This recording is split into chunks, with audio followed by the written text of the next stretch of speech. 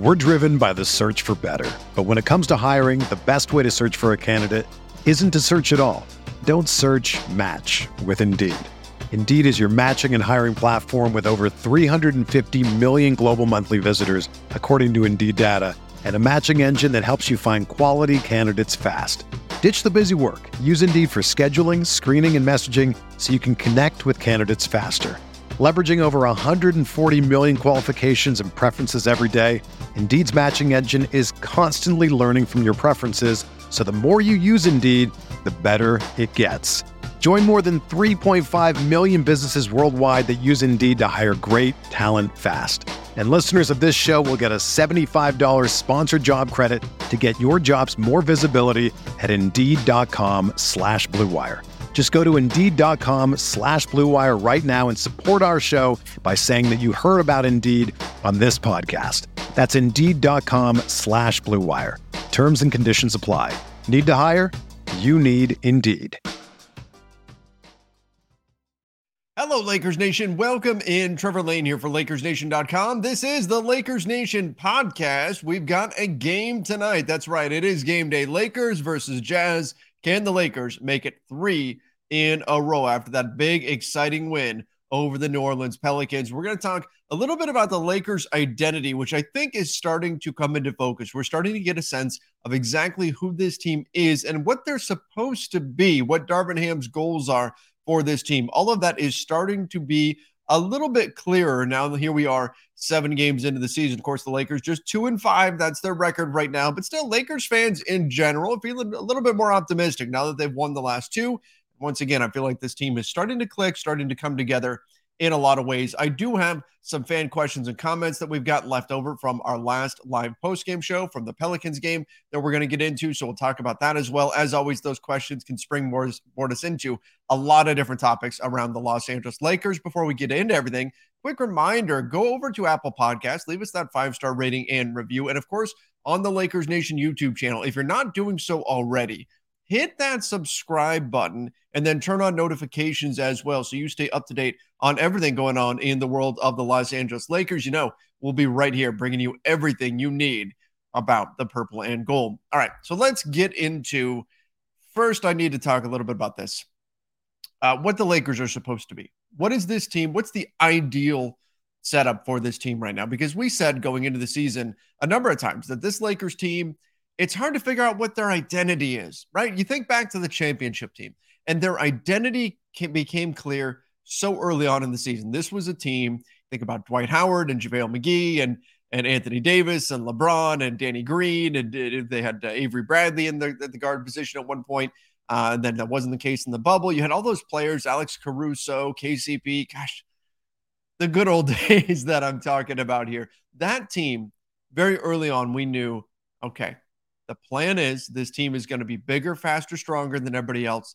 They're going to be really good defensively, and they're going to have at least a few guys that can space the floor just enough. They're not going to be a great three-point shooting team, but they're going to be good enough to where they can get by just being a really good defense, and they're going to be bigger, faster, stronger, so they're going to create a lot of mismatches that way, and that's what this team's going to be. I felt like last year's team never really figured out what their identity was, and part of that might be injury. Part of that might be just they weren't very good. Part of that is just the age of the players. It's hard to come to an identity when you've got 41 different starting lineups in 82 games, which I've said before, it's absurd, but that was the reality last season. That team never really found an identity aside from just bad at basketball. That was essentially the identity of the team last year. We can talk about the fake comebacks. Maybe that was part of their identity. But this year's team is starting to show exactly who they are. And I think there are some very key principles that we're seeing at play here in terms of what this team is. And I think they all relate to what they are not, really, more than anything else. So what this team is not going to be a good half-court shooting team. And the reason for that, or a good half-court offensive team, and the reason for that is because of their shooting. We knew going into the season this would not be a good three-point shooting team. I talked about this a lot in the first few games, that essentially the Lakers shot so poorly from three, so unsustainably poorly from three in the first few games of the season, that it was preventing them from winning games. It was preventing us from really seeing who they were as a ball club. because the three-point shooting was so bad. They couldn't hit any open shots. And so that was preventing any of the positives that we were seeing from other places on the floor from mattering. That three-point shooting was just weighing them down so much. So I think there is an understanding, though, with this Lakers team that, hey, even though we expect the three-point percentage to continue to improve, and it is ticking up a little bit now, they're about 26, 27% as of this point, which is still absolutely terrible. Again, the worst in the NBA last year was 32% and change. So the Lakers are still shooting extremely poorly. They are dead last in the NBA from three, but it is coming up. Remember, at one point, they were 21% from three. So that percentage is coming up as you would expect. But knowing that they're going to be a bad three-point shooting team, the hope is that they can just be above 30%. If they're above 30%, it's not ideal. It's not good, but maybe it's tolerable. Maybe you can get by if you're really good in a lot of other areas and you do something very specific on the offensive end, and that's get out and run. And that's what this team has developed as an identity. You can see where Darvin Ham has approached this problem of we don't have very many shooters, and he's hit all the boxes you would need to check in order to mitigate that problem in terms of, well, you got to fast break a lot then.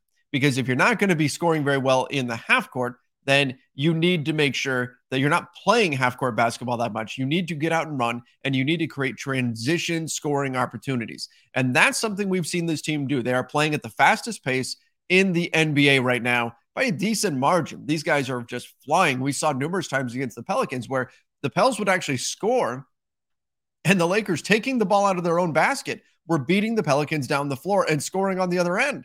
Like immediately, we're talking 2-3 seconds go by, and the Lakers are already putting the ball in the basket against the Pelicans. So this team is flying. By the way, pace around the NBA is up.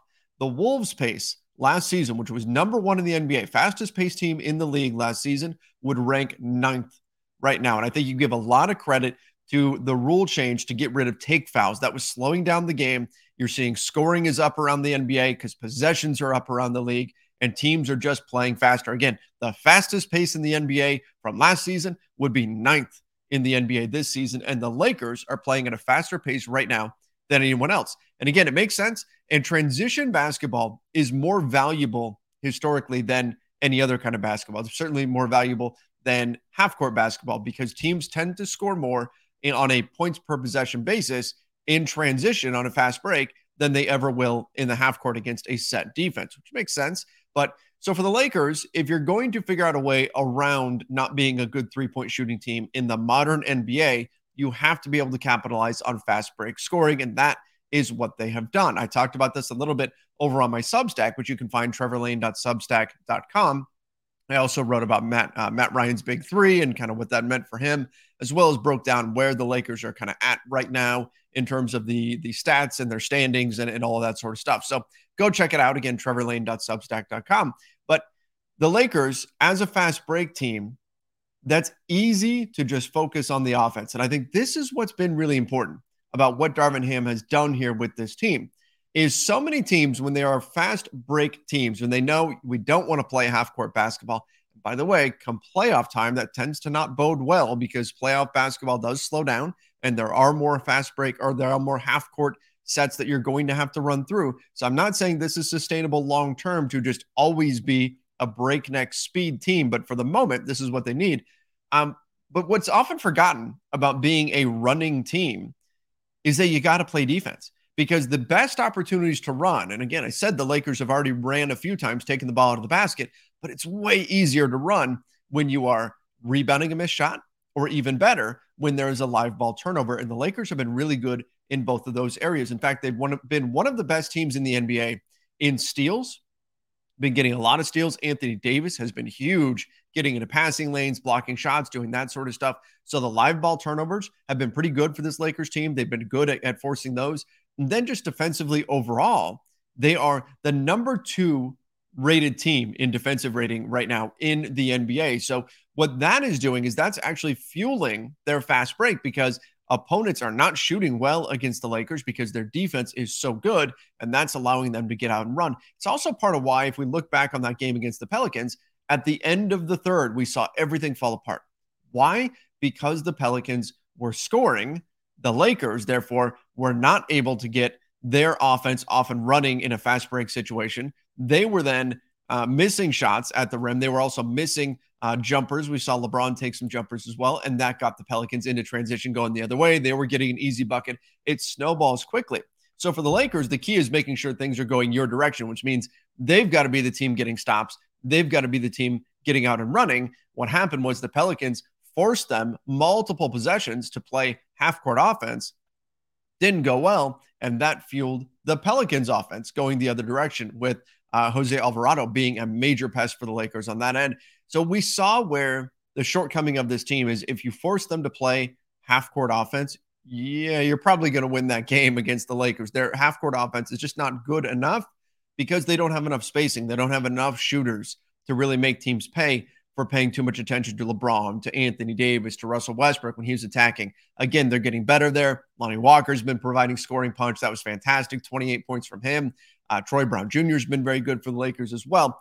But the bottom line is this Lakers team is checking a few boxes in terms of mitigating that three-point shooting problem, and that is running the fast break on the offense and being just an absolute terror flying up and down the court. They actually can get more efficient in their fast break offense, and they're being so stingy defensively that is just compounding the effect and the opportunities that they get to actually run on the offensive end. So if you're going to be optimistic about this Lakers team for anything, it's that you've got those two ingredients. If you're a team that wants to play fast and you can't defend, you're not going to be able to play as fast as you want. If you're a team that can defend, but you're not great running the fast break, you don't have the athletes on your team to really do that, you're not going to be able to capitalize on those stops the way you want to. The Lakers have both.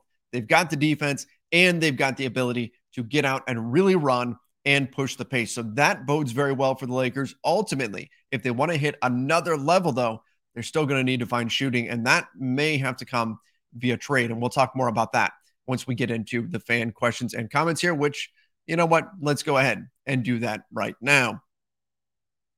So Super Dope Hip Hop said Beverly over Troy Brown Jr. late in the fourth and overtime made 0 sense. You know, there were a lot of people, myself included, who were confused why Patrick Beverly was getting the minutes late in the fourth quarter. We were hoping that he wouldn't because he hadn't been that productive. I mean, finished the game with 0 points.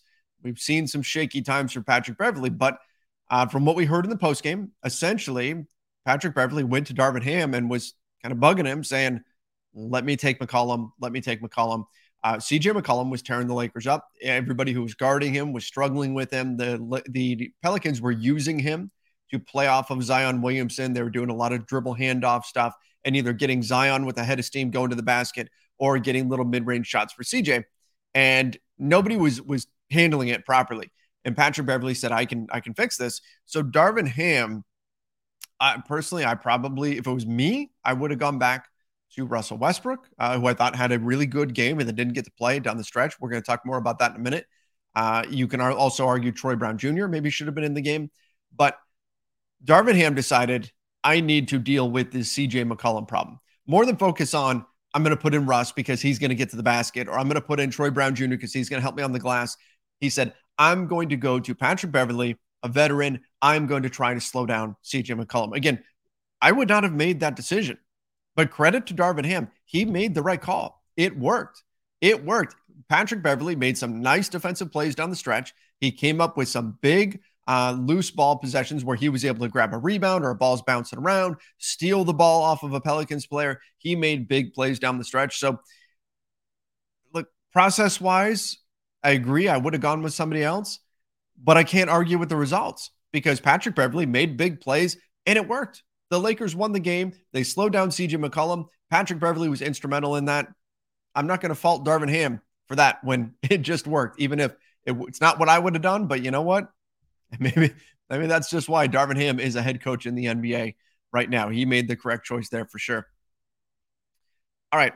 Austin Reeves was the MVP tonight. Yeah, I wouldn't say that. He threw a fantastic pass, though. That inbound pass to Matt Ryan, that was on the money. That was a touchdown. It was a Patrick Mahomes dime. I wish I could still say Matthew Stafford, but the Rams have not been that good this season. But it was a fantastic pass. That was a great pass by Reeves to Matt Ryan. And he also made some other big plays, just like I talked about. Patrick Beverly made some intangible type plays out there. Austin Reeves did as well. Frank said, hey, Trevor, not a big Westbrook fan, but I like him off the bench. Who else would you trade? Is any trade for helping this team? So I mentioned just a few minutes ago that the Lakers, in order to hit that next level, we've already kind of seen moments where Russ pushes in transition and he kicks out to a shooter, and that shooter is Patrick Beverley, or that shooter is Wenyen Gabriel, or someone like that, and they're missing the three-point look. So the fast break, Darvin Ham's fast break, calls for the wings to fill and go to the corner three. That's what he wants. He wants guys to run to the corners while your ball handler pushes the ball up the middle. So let's say it's Russ pushing up the middle, and then it's, Wenyen in one play ran to the corner three, and maybe it's, I don't know, Patrick Beverley runs to the other one. The problem the Lakers have had is they do that. They collapse the defense. They kick it out. They miss the three.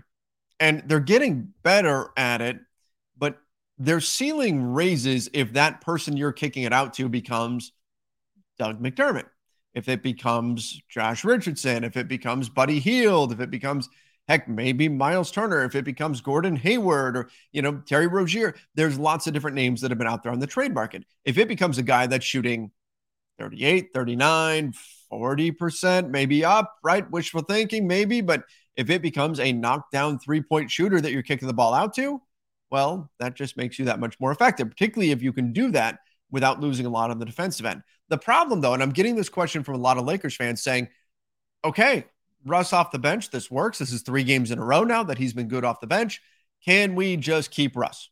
Can we still go get Miles Turner? Can we still get Buddy Hield? Can we still get other guys without giving up Russ? And the answer is yes.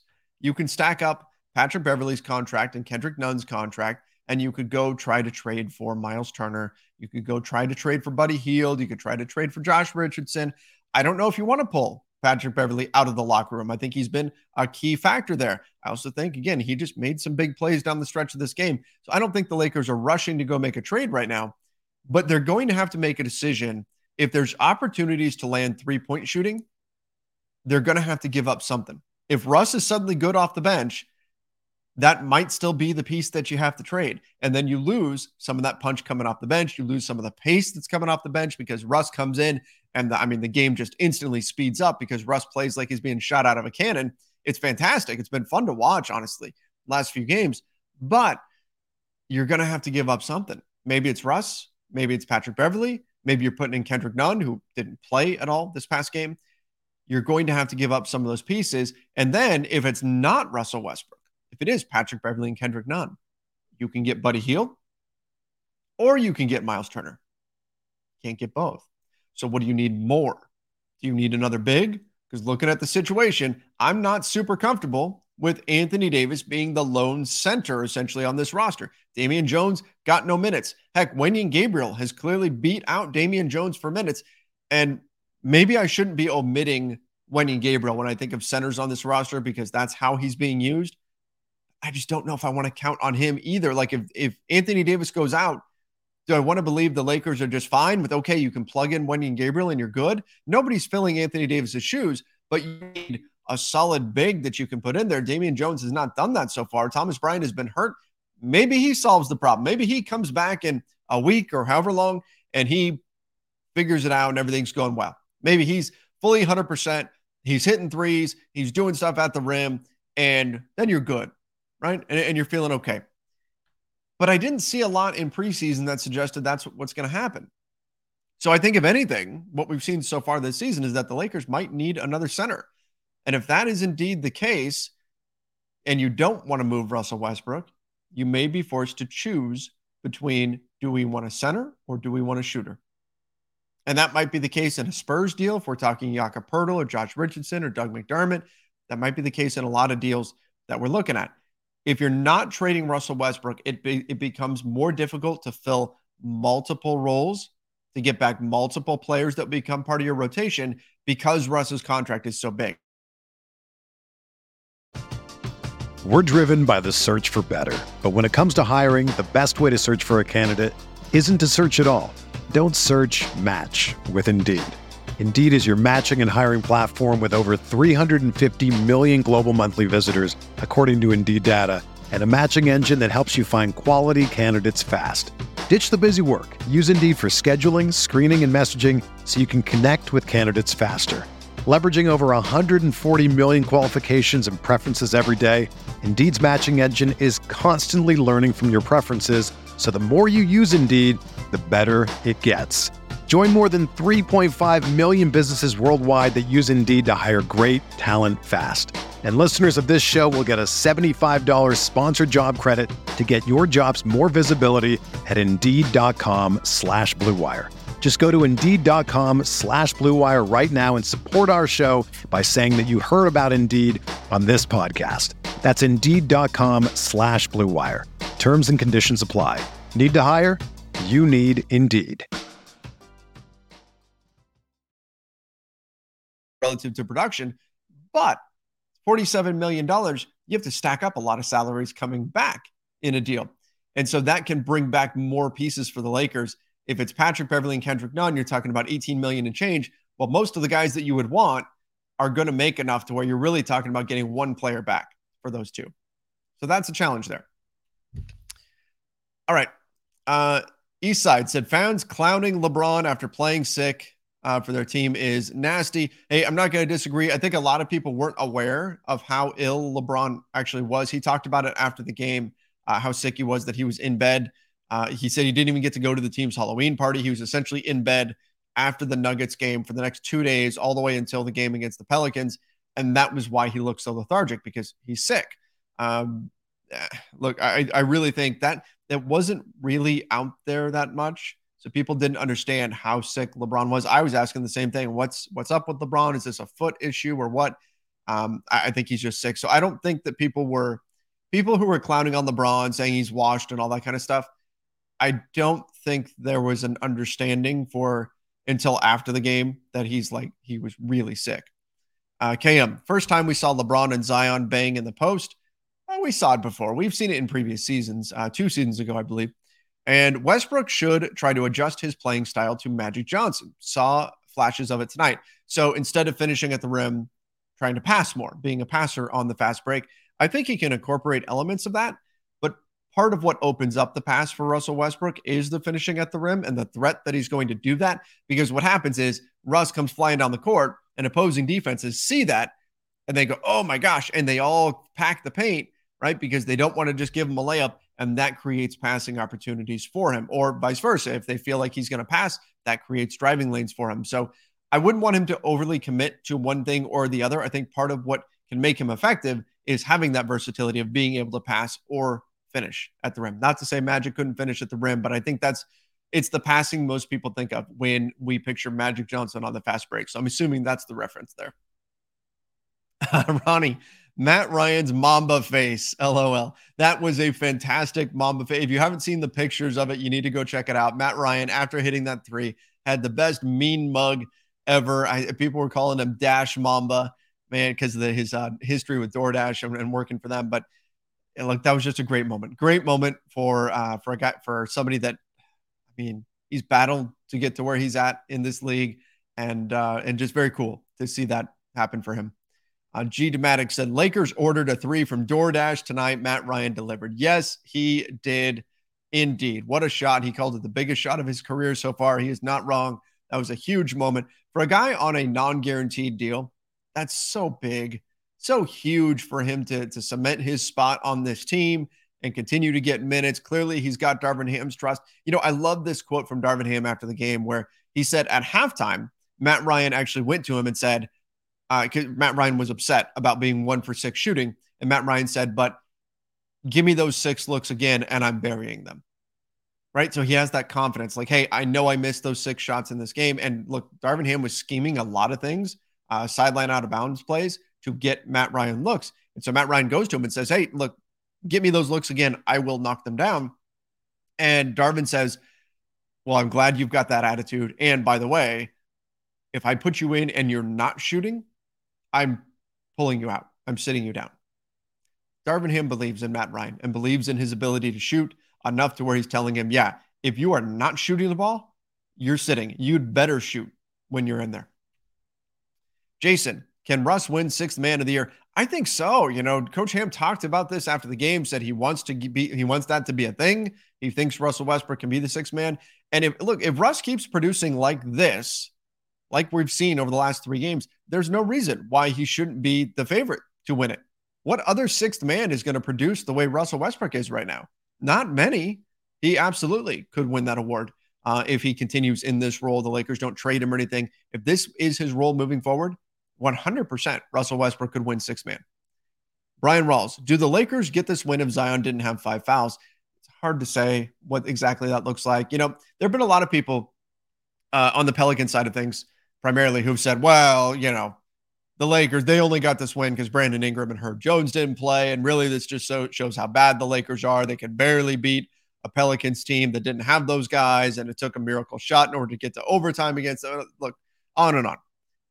The counterpoint to that, of course, is Anthony Davis was questionable going into the game. He's playing on a bad back. It played fantastic. Don't get me wrong. I'm not saying like he just couldn't do anything out there. He was great, but you know he's playing hurt. LeBron's playing sick. This is a new team trying to come together. I'm not going to fault the Lakers in this one. They got the win. I don't know. Do they get the win if Zion didn't have 5 fouls? It depends. It depends on what strategies they would have deployed. Who knows? Maybe Zion would have missed a bunch of shots at the rim. We don't know exactly what that would have looked like. I'd imagine their chances of winning would go down if Zion played more, but it's hard to say. Louis said Beverly, none, and a first for Buddy Hield. Playoff team for sure. I don't even know if it's just Buddy Hield. Do you have to give up a first? I mean, I know the Pacers would want a first, but part of like when we were talking Russell Westbrook trades, part of that was just this, I mean, written in stone demand from every other team around the NBA that no, if you trade Russell Westbrook, if Russell Westbrook is leaving your roster, you must surrender both first round picks unprotected. That's it. That is foregone conclusion. You must give us both first round picks unprotected if Russell Westbrook is leaving your roster. Now, Russ is a $47 million contract. Part of that is you'd be asking another owner to pay Russell Westbrook to buy him out, essentially, to go play basketball for somebody else. Because everything we heard was that nobody was going to trade for Russell Westbrook. The Spurs, the Pacers, the Jazz, nobody's trading for Russell Westbrook to actually play Russell Westbrook. They'd just be trading for his expiring contract.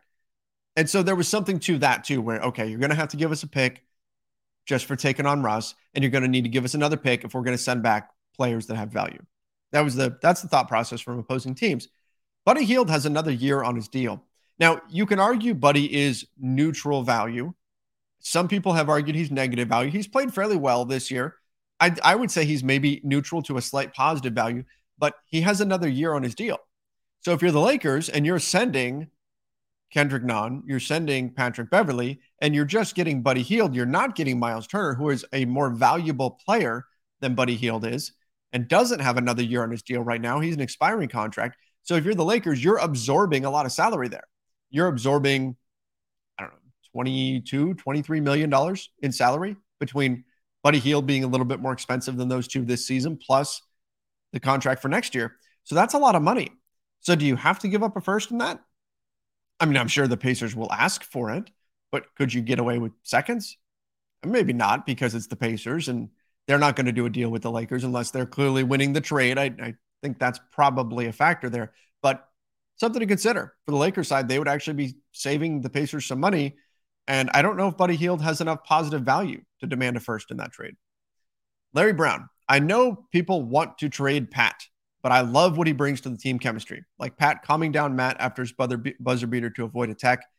That's a great point. You know what? And sometimes because we're so focused on just what a guy does on the floor, and that's what we see, right? We don't see what these guys are doing off the court. We don't see the impact these guys have in the locker room. We don't see the impact these guys have in film sessions. We're not privy to that. And that's where guys like Patrick Beverly, guys like Rajon Rondo, guys like Jared Dudley, that's where they provide value. It's unseen value, but the teams know. The team knows what that value is. And there's something to that. And so I think it's important where when we look at Patrick Beverly and we say 0 points, up, trade him, use his contract in a deal, get him out. I'm not saying they don't trade him, but Patrick Beverly is a guy where the stat sheet and what he does on the floor doesn't accurately reflect his value to the team as a whole. And it's something we have to keep in mind when we're looking at him. Mazza Zimmerman said all the ISO ball late in the game was annoying. Why do teams go away from their offense late in games? I think they're concerned about their star player gives the ball up. Teams do everything they can to deny them. It's 24-second shot clock. It's hard to get the ball back to your star. And late in the games, you want your star player shooting the ball. That's what you want. And so teams go ISO. They're trying to run the clock a little bit if they've got a lead. And so they're trying to run the clock down without risking the ball not making its way back to LeBron in this case, or, whoever it's going to be, Giannis, or whoever you want taking the last shot, Luka, right? And so teams go ISO, but I'm with you. I don't like it either. I feel like it takes you completely out of your offensive rhythm. You change your entire style of play against, in most cases, away from what got you there. Now, maybe the Mavs are an exception because they run a lot of Luka ISO anyway, but in general, you're going against what got you to that point. And usually what you wind up doing is settle for jumpers, for long jumpers that are contested shots because the clock's winding down and all of that. And if you miss that, you get your opponent in transition and give them easy scoring opportunities. And again, you get that snowball rolling. Your opponent scores on the other end. You're going up against their half-court set defense again. They force you into a long jumper. You miss. They're off and running. They score again. Next thing you know, the pressure starts ramping up. You start going, they're coming back. And we saw this dynamic play out against the Pelicans.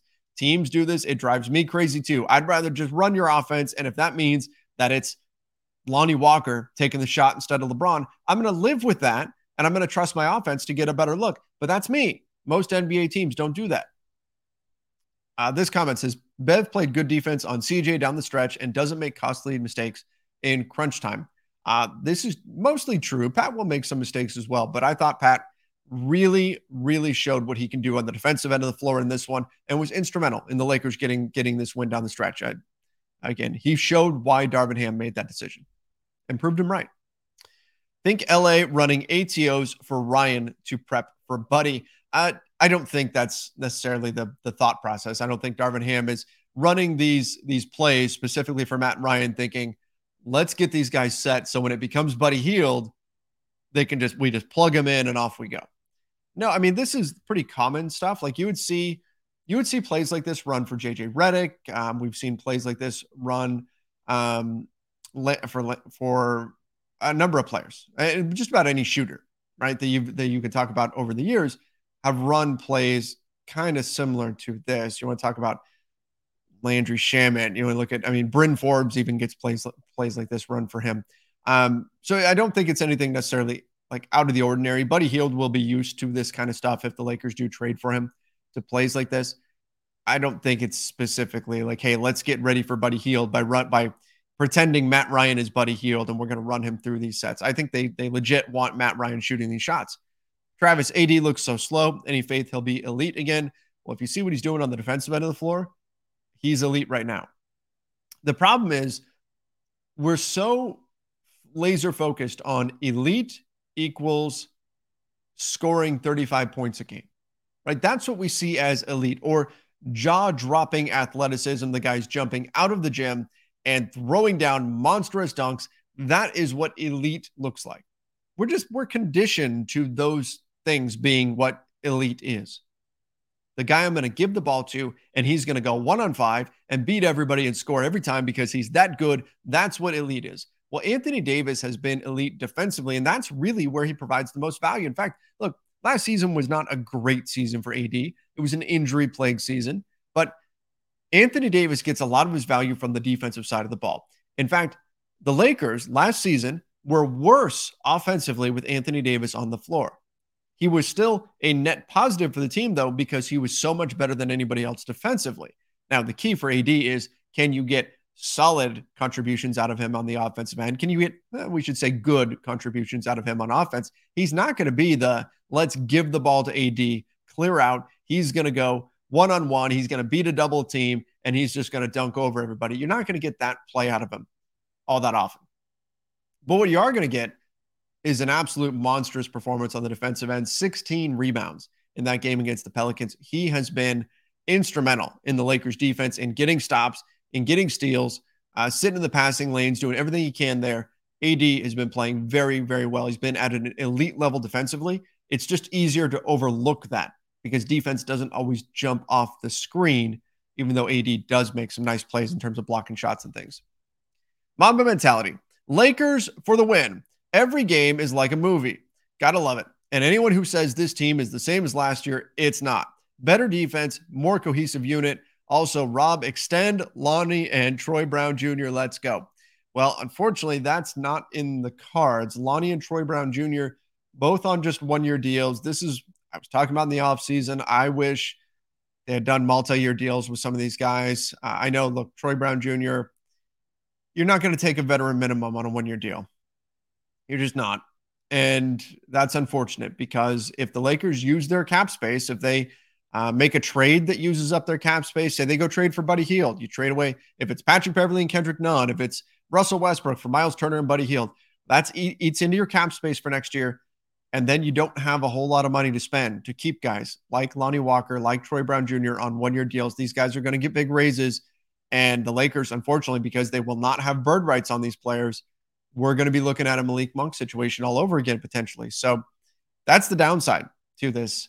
You know, the Lakers, when they're turning over their roster every year, the problem is that you never acquire bird rights to somebody unless you're trading for something. Like they have bird rights for Patrick Beverley, but you're not acquiring bird rights for these players that you're signing to these one-year deals. And so while you're getting some bargains on them, what ends up happening is they just increase their value in the spotlight of LA, and then they cash in the next year and they walk away.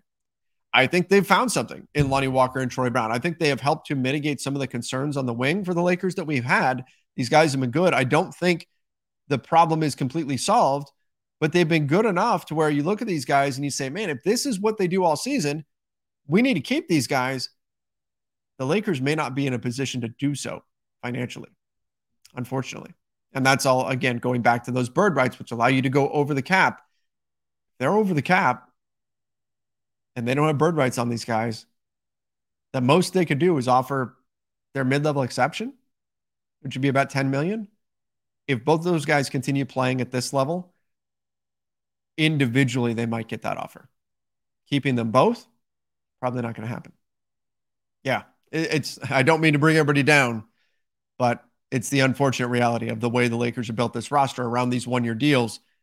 The NBA rewards teams that stay together, and the Lakers aren't able to take advantage of those rules because they haven't been staying together.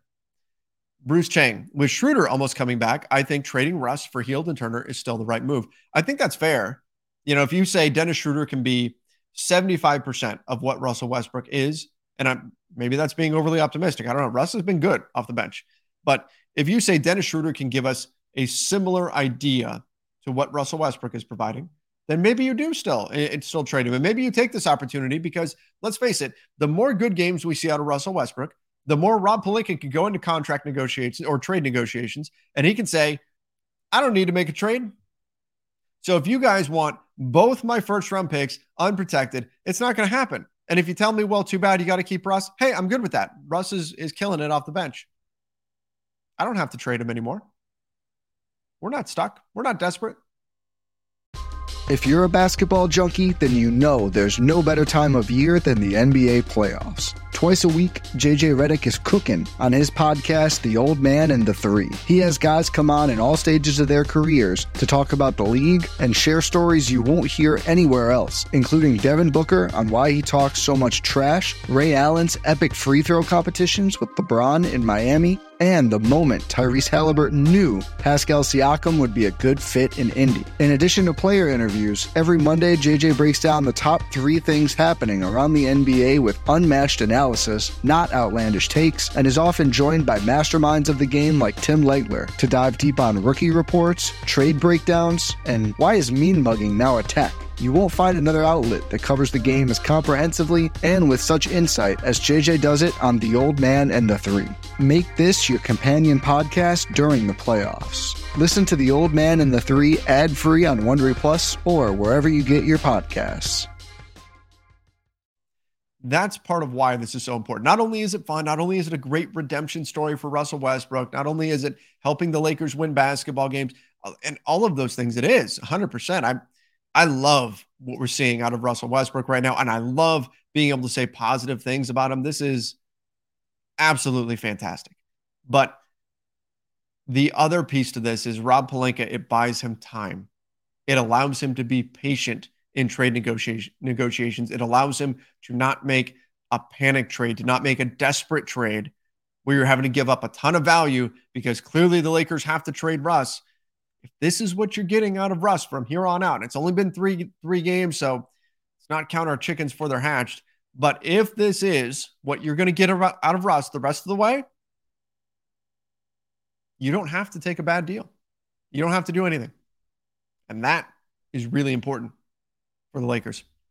Jay Jackson, with all the drama going on in Brooklyn, what do you think about this? Lakers get Kyrie, Seth, Turner. Nets get Hield, Nunn, Patrick Beverley, and a second rounder. Pacers get Russ and 2 firsts. So you're combining Brooklyn and Indiana. I mean, as I'm recording this, Kyrie Irving has already issued a full apology. He's also been suspended by the Brooklyn Nets. Adam Silver was not thrilled that Kyrie's initial statement wasn't really an apology for what was going on there. And I know there's people that have a lot of opinions on either side of that.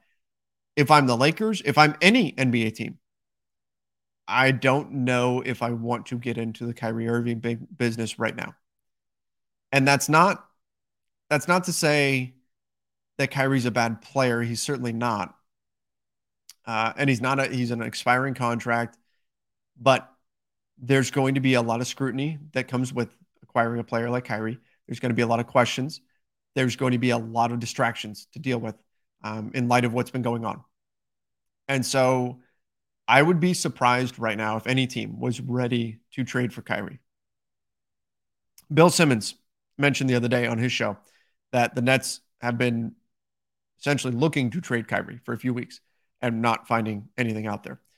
During the summer, the word was that the Lakers were the only team that was interested in trading for Kyrie Irving. Are they still interested after what's been going on? I don't know. I mean, look, for a franchise that puts a spotlight on everybody, that could be a big distraction. And we talked all summer about how great Kyrie Irving's skill set fit with the Lakers and all of these things. I would be very cautious about it if I was the Lakers, just given everything that's been going on. Jay Jackson, let's not forget the Mavs lost to the same Pels team without BI or Zion. Great point. Yep. For all the Pels side of things running around saying, oh, the Lakers are terrible. See, they almost lost to this team without the Mavs actually did. The Lakers didn't. They got the win. The Lakers got the win. And right now, at this point in the season, that matters. David, Russ coming off the bench gives us a competitive second unit, which the Lakers lacked the last couple of years. Who could fill that role if we trade him? Would be nice if we can get shooting without trading him. So again, you'd be hoping that Dennis Schroeder could fill that role.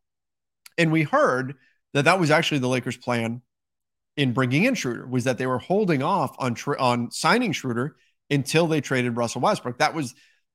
It was going to be kind of a domino thing where they were going to move Russell Westbrook and then sign Dennis Schroeder. That was the plan. And then what happened was other teams saw how Schroeder was playing in Eurobasket and said, hey, maybe we'd like to sign this guy. And once that started happening, the Lakers went, oh, okay, well, we need to sign this guy because otherwise somebody else is going to.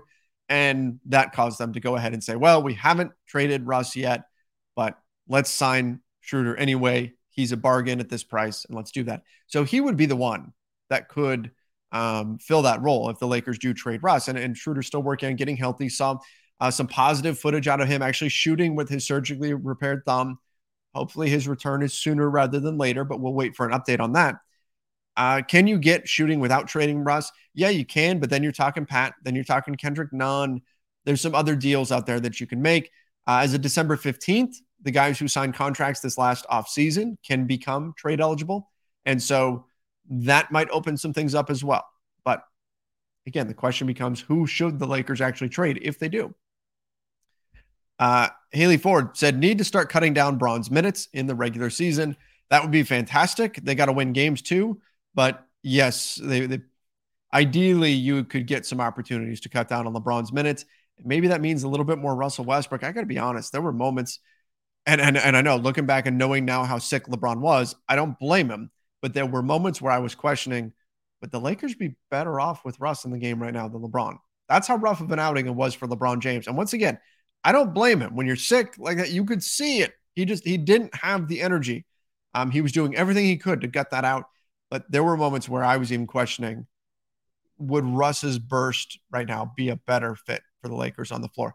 And again, the question would be, what would happen then to your spacing and all of that? There'd be a domino effect. So I'm not saying it's an immediate yes, but LeBron was very diminished in that game. Matt Ryan can steal my girl. Somebody said, well, there you go. You hit a big shot. People are willing to do all kinds of stuff. Why are we still shooting threes every other possession? So right now, the Lakers are actually middle of the pack in three-point attempts. I was looking that up just a little bit ago. So they're in the middle of the pack in three-point attempts, which when you're a bad three-point shooting team, you would say, well, that's not ideal, right? If you're not very good at shooting threes, you're dead last in the NBA at shooting threes right now. Wouldn't you also want to be dead last in attempts? If you're not making very many, you shouldn't take very many, right? And that does make sense. And I think that the three-point attempts, since the first couple of games, they've become a bit more selective in terms of the threes that they do shoot. But there's also a sense that they're not really this bad. Like, they're bad, but they're probably low 30% bad, which is, look, they are going to be in the running for the worst three-point shooting team in the league, barring some kind of a trade to bring in shooting. I don't think there's any question about that. And so ultimately bringing down your three-point attempts is probably going to be a win for you. But you also have to keep defenses honest, and teams are giving them these wide open shots.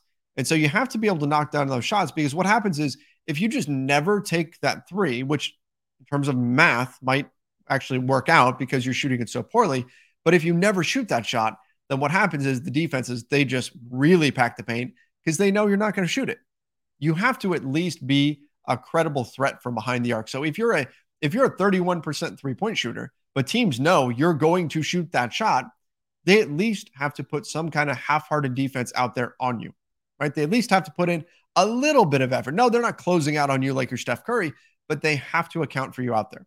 Whereas if they know that they're just not going to shoot threes, period, they're not going to worry about running out to the three-point line, and therefore the paint just becomes that more clogged. Sometimes, and we've seen this a lot with this Lakers team, it's valuable to get an opponent running at your shooter to get that closeout so you can pump fake, get into the paint, and then do something from there. Either finish at the rim, like I'm thinking of Austin Reeves on that play, or kick out to a shooter, and then you driving kick action from there. The Lakers have been doing a lot of that.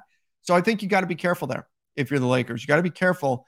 While you do ideally want to cut down on the threes, you can't completely eliminate them because that will also eliminate your spacing. Dre Johnson, tech for the bench takes away from the game. I'm in agreement. Look, Kendrick Nunn, yeah, he stepped on the floor. I get that. That's the letter of the law and all of that. But come on. Look, I guess you can go too far with it where teams are just spilling out on the court every time something happens, and it's not great. But Lonnie Walker has this thunderous dunk. The Lakers team reacts to it because how do you not react? Right? Like, isn't that fans are reacting?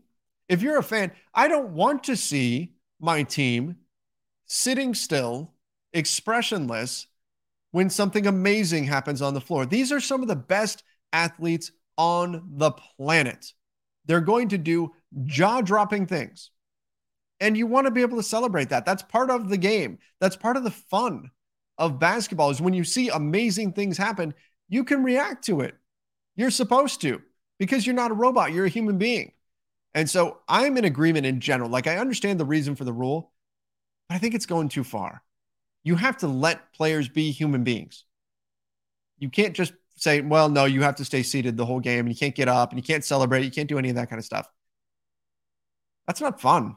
That's not a fun NBA.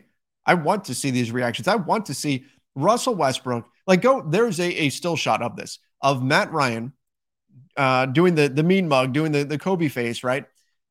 After he hits that three and he's running along the baseline, and you look and the expression on the face of Russell Westbrook is pure joy. He's got his fist clenched and he's so excited. He is so excited for Matt Ryan, and you can see it. He cares about his teammate, and you can see in that moment, he's just grinning from ear to ear. And that's phenomenal. Sports are emotional. It drives some of the fun of the game. And so I don't think that this idea of players have to stay seated, players can't react. And again, I don't think that's necessarily the spirit of the law, but you have to let guys be human beings. I don't want to see this become a thing where anytime you show emotion or if teams get excited and they celebrate a little bit and, oh, shoot, somebody's foot stepped on the floor, it's attack. I think that's going a bit too far with it. Aquarius said none, a first and 2 seconds for Keldon Johnson. I don't think that's enough. He's good. The Spurs got him on a great deal. He's not trade eligible as of this moment, but the Spurs got him on a fantastic deal. I don't think they're moving him. And I wouldn't if I were them. If the Spurs were willing to do this, if I was the Lakers, I would do this in a heartbeat. In a heartbeat. And I don't know that, and again, I don't see the Spurs doing that. They're not going to. I don't know if even if you included both first, the Spurs would do that. Probably wouldn't. He's really good. Vincent said, how do you see Dennis fit in? Taking Pat Bev minutes, more offensive contributions? I don't know. And that's the question, and that's when you've got so many guards on the roster, there's going to be an odd man out. When you've got the amount of guards the Lakers have, there's going to be multiple odd men out. And right now, looking at the guard rotation, whose minutes are you cutting? Patrick Beverley just made some game-saving stops on the defensive end. Now, maybe you can chop into his minutes. Maybe he only plays 20 minutes a night instead of 27 or whatever. Maybe he plays 15 and you just use him for select defensive situations. I don't know. Austin Reeves, should his minutes get cut? No. He's been a glue guy with LeBron, with AD, with Russ. He's making winning plays. He's been one of the best three-point shooters on the team this season. Not cutting his minutes. Are you going to cut Lonnie Walker's minutes? No. He just put up 28 points. He's been scoring the ball for the Lakers. He's been giving them that extra punch. Not cutting Troy Brown. He wouldn't cut into the guard minutes anyway. Kendrick Nunn already pretty much has lost his minutes. Russell Westbrook's coming off the bench, and he's been good. Are you cutting his minutes? No. I don't know. I don't know where the minutes come from for Dennis Schroeder. And that's okay. That's okay. That's a good problem to have.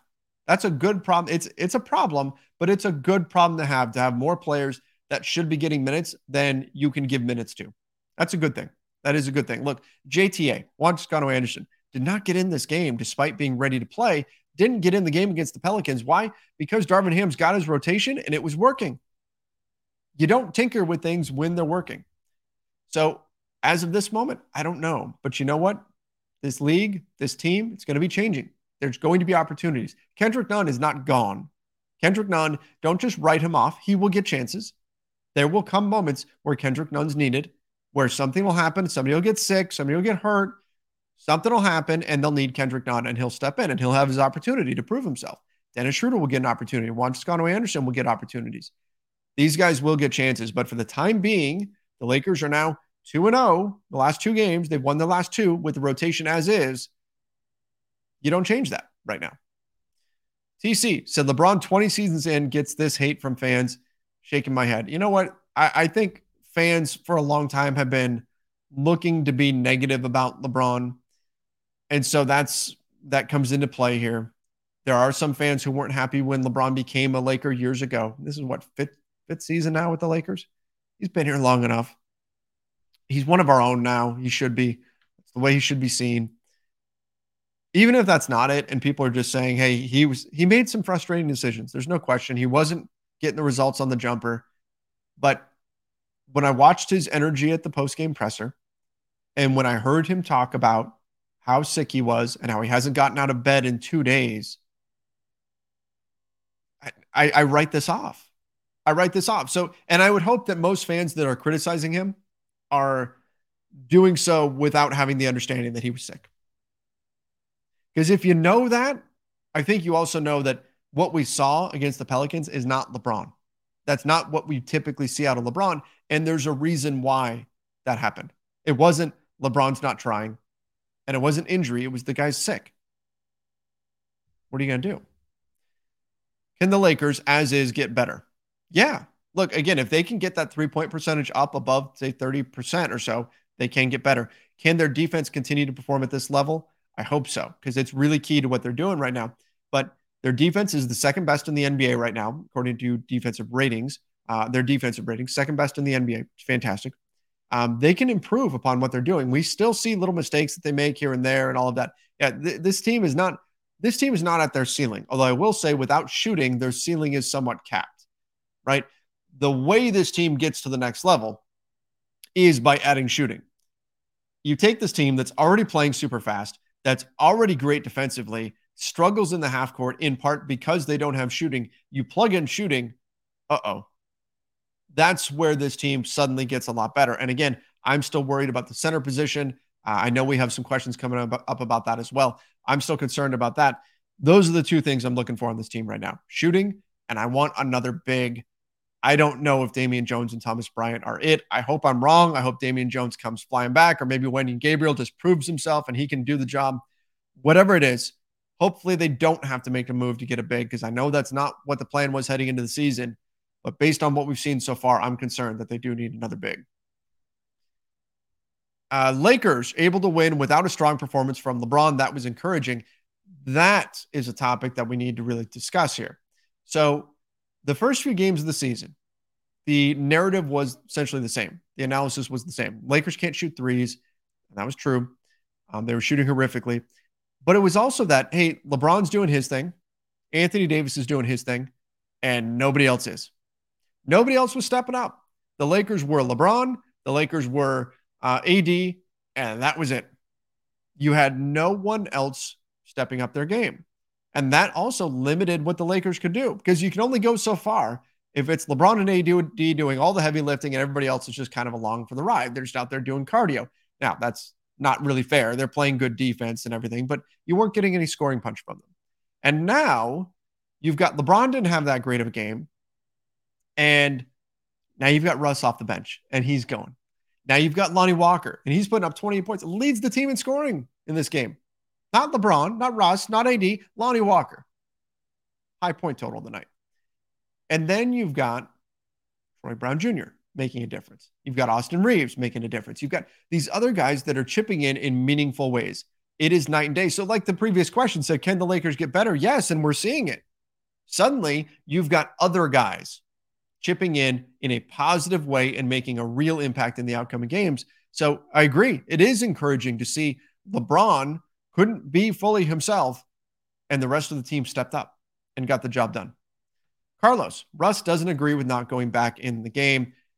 I know there's a lot of questions coming about this. So Russ's post-game presser was extremely short.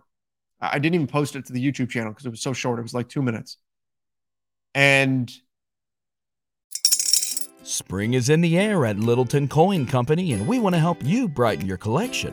Visit us at littletoncoin.com all month long to enjoy 15% off your purchase. With a wide selection of coins, paper money, supplies, and more, Littleton Coin Company has something for every collector's taste. Use promo code SPRING at littletoncoin.com for 15% off your purchase all month long. Restrictions apply. Littleton Coin Company. Serving collectors since 1945. Based on he didn't specifically say, I should have gone back in the game. He didn't specifically say, I'm unhappy.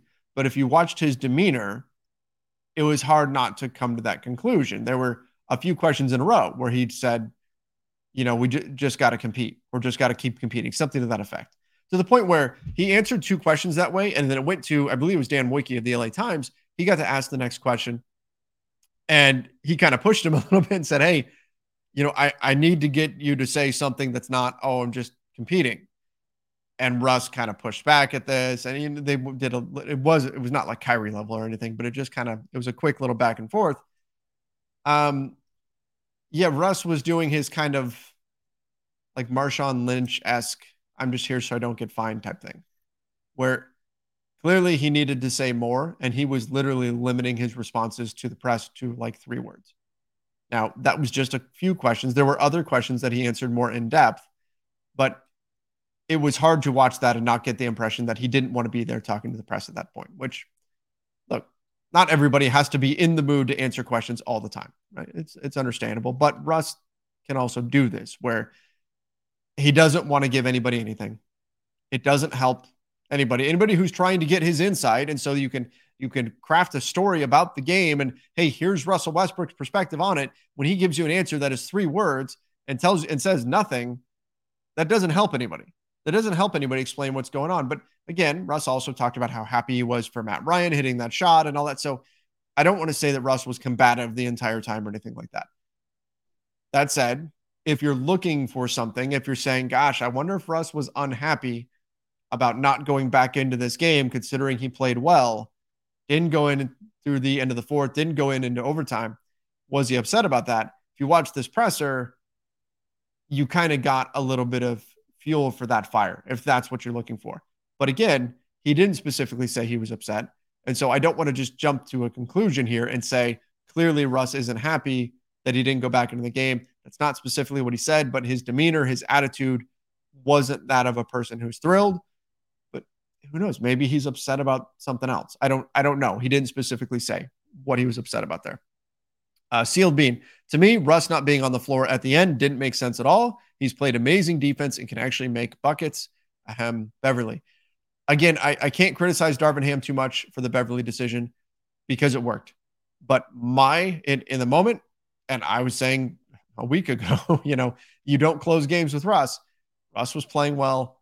I probably would have turned to him, maybe Troy Brown. I thought Russ played well enough to where you could say he deserved to close the game. Against Portland, Russ wasn't playing well that game. He didn't deserve to be closing that game. He was not playing well, and Darvin Ham put him in, and it bit him in the butt. This game, Russ was playing well.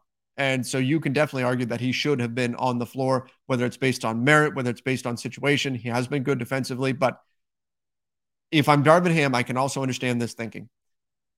Who do I think has a better chance if my specific goal is not I'm putting a guy out there that's going to score points on the offensive end. My goal is I need someone who can stop CJ McCollum. That's it. That is the only purpose of putting this player on the floor right now. It's stop CJ McCollum. I'm probably picking Pat Bev as well because Russ defensively has done well. And look, Russ spent minutes defending Zion. We haven't even talked about this. Russ defended Zion in this game and held his own for the most part. There were a few times he had to foul him and things like that. But oh my gosh, I mean, that you would not go into this game with the game plan of Russ is going to defend Zion. And anybody you present that to would say, oh, you're going to get smoked. That is not a good idea. And yet Russ did it. And he made some solid plays. He held his, look, Zion scored as well. So I'm not saying he was perfect against him, but he was competent defending Zion Williamson. Where Russ can be successful defensively is defending bigger, stronger guys who are a little bit slower. That's where Russ can be successful defensively. Defending quick players is where he struggles. And so with that knowledge, I can understand even further why Patrick Beverly was the choice. Based on merit, yes, Russ deserved to be closing the game. But if you're Darvin Ham and their one goal is I need to slow down CJ McCollum, I understand why the pick was Pat. Marcus throws it. Did you see Russ's post-game interview? Didn't seem good. Again, I won't rehash it, but yeah, did want to mention the super chat there. Ice Cold Matt, why didn't they count AD's last shot if it went up before the final buzzer? I don't know what shot you were talking about. Maybe it was to end the game or something like that. I was probably too busy celebrating, so I can't comment. I don't know exactly what shot you were referencing there. If it went up before the buzzer, then it should count. That's all I can say. Mackie, he agrees with me. Russell Westbrook's post-game comment was very Marshawn Lynch-like. So somebody else thought of Marshawn when they saw that beast mode. He didn't seem happy, but sometimes that's Russ when he's interacting with the media. It's just the way he is. Peanut Butter Badger, Matt Ryan hit 2 buzzer beaters tonight. Wow. I think it's actually 3. I think all 3 of his threes came as a buzzer was sounding. Incredible stuff from him. Matt P said, I'll take the win, but we need more from AD, especially late game. Some of that is on the Lakers for not getting the ball to AD. I'm in agreement. There were moments where LeBron had the ball up top and I went, we really kind of need an Anthony Davis touch here when LeBron's struggling. And so I think the Lakers needed to feed him a bit more. That said, I'm not going to complain about Anthony Davis with this kind of defensive performance. He was phenomenal on that end of the floor. He was great. Offensively, yes, I think the Lakers needed to give him a couple of opportunities down the stretch to do some things there. And he had some chances where he just missed some tip-ins at the rim. And so those kind of loomed large. But overall, I'm in agreement. Yes, probably would have liked to have seen a few more touches for AD late in the game. The Xbox Junkie said, sorry, sell high on Russ. He increased his value. San Antonio will do the deal. If San Antonio will do the deal, get Poeltl, Richardson, and McDermott. This team can't win as constructed. I'm in agreement that the team can get to another level and probably needs to if they're able to add some pieces. I like those guys. I like Poeltl. I like Richardson. I like McDermott. The question becomes, number one, how much does not having Russ attacking off the bench hurt you? And I think that's something that now you have to weigh because we've seen some success there. And then are you not just better, but are you better enough to where it's worth giving up the picks in order to get those pieces? Maybe you can say yes. Maybe you can say, yeah, you know what? And I don't know if the negotiations have changed a ton after 3 games, but if Rob is now able to go into trade negotiations and say before the Spurs wouldn't do this deal without second rounders and pick swaps in and things like that. And Rob's now able to say, I don't have to trade Russ. I'm dealing from a stronger position now. I'll give you 2 firsts. I'll give you Russ. And I'm going to put top 5 protections on one of those picks or something like that. Maybe there's some more leeway that you have in it. But again, I agree with the general concept that the Lakers can't hit their ceiling in terms of their potential as a team without some kind of a trade in order to fix the shooting woes. And that San Antonio deal, I think, would go a long way towards fixing it. Mike Conley, with everything going on in Brooklyn, Kyrie might still be an option. Would you do it? I was talking about this with the Lakers Nation staff actually earlier about whether or not we would do this. And I think the general consensus was no. If this was last summer, it's a yes. It's a yes. It's a give up both firsts, trade Russ, get Kyrie, because Kyrie's skill set fits so much better, and that's going to help your team and all of this. And Kyrie's an immensely talented player. But this Lakers team has some positive vibes going right now. They've got a good thing. I don't know that that's the trade that you make. Given everything that's going on and the circus it's going to create and all of that. And we've talked about how winning cures all, and yeah, that's true, but I'd be very, very careful if I was the Lakers, if I was any team and looking to trade for Kyrie Irving, even if you think you can get him at a better value at this point. I really question whether any team will trade for Kyrie right now in this moment. Honestly, I would look to replace Damian Jones with Boogie. Thoughts? So you can argue that Damian Jones has not been good and Damian Jones should be replaced. You've got some veterans that are out there, Hassan Whiteside, Dwight Howard, Boogie Cousins, maybe Derek Favors, right? There's some guys you could turn to, some veterans that you could turn to that could fill that role.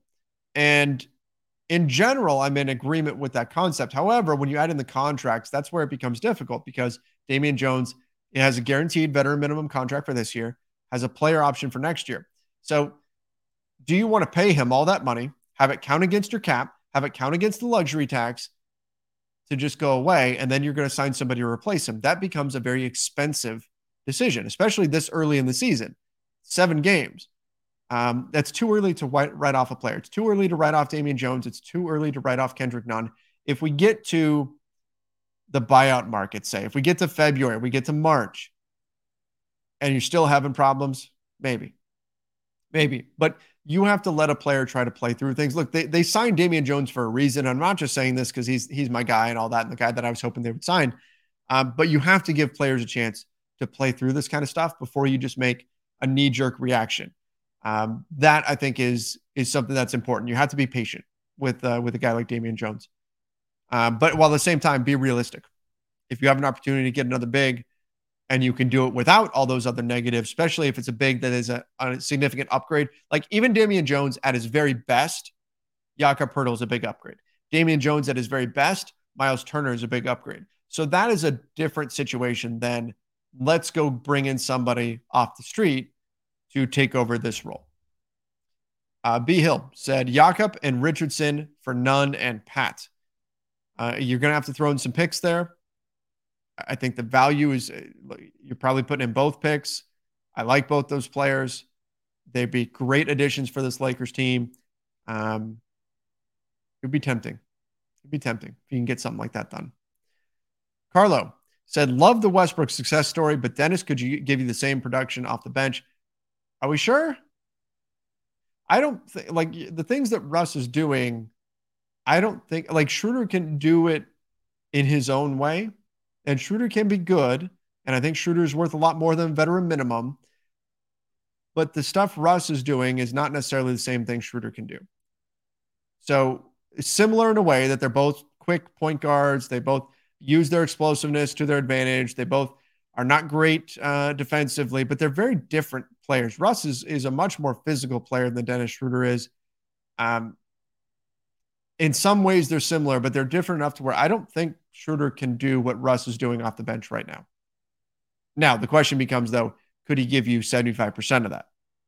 And if that's the case, that's a yes, then it may be worthwhile to make a trade and to say, okay, well, we're going to go ahead and move on from Russ, and we're going to accept that we're going to, decrease a little bit in our bench effectiveness, but maybe we're going to improve in our three-point shooting or in our big depth or whatever, right? And so the net may still be a positive, even if it is a bit of a step back. Russell Westbrook playing the level that he's playing at right now is better than what we've seen Dennis Schroeder at. I'm pretty comfortable saying that. Marcus, last time I suggested re-signing Russ because we have bird rights on him. $15 million keeps our options open down the road. Obviously, a lot of ifs there.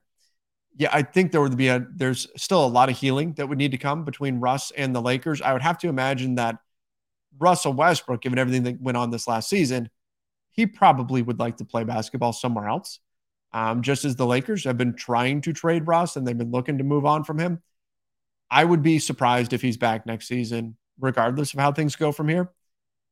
But if Russ is able to fully buy into this bench role, and if the Lakers have success, I won't totally rule it out. And 2 weeks ago, I would have said it's totally ruled out. There's no way. There's no way. Again, I would be very surprised, but maybe that door is open just slightly. Again, it's only a 3-game sample size here of Russ having success off the bench. Let's not assume that's what we're going to see the entire season, but if that's ultimately what happens, maybe. MJ said, Melo can be picked up after December 15th to play with Russ. With what roster spot? You don't have an open roster spot for this, for picking up Carmelo Anthony. You'd have to waive somebody to do it.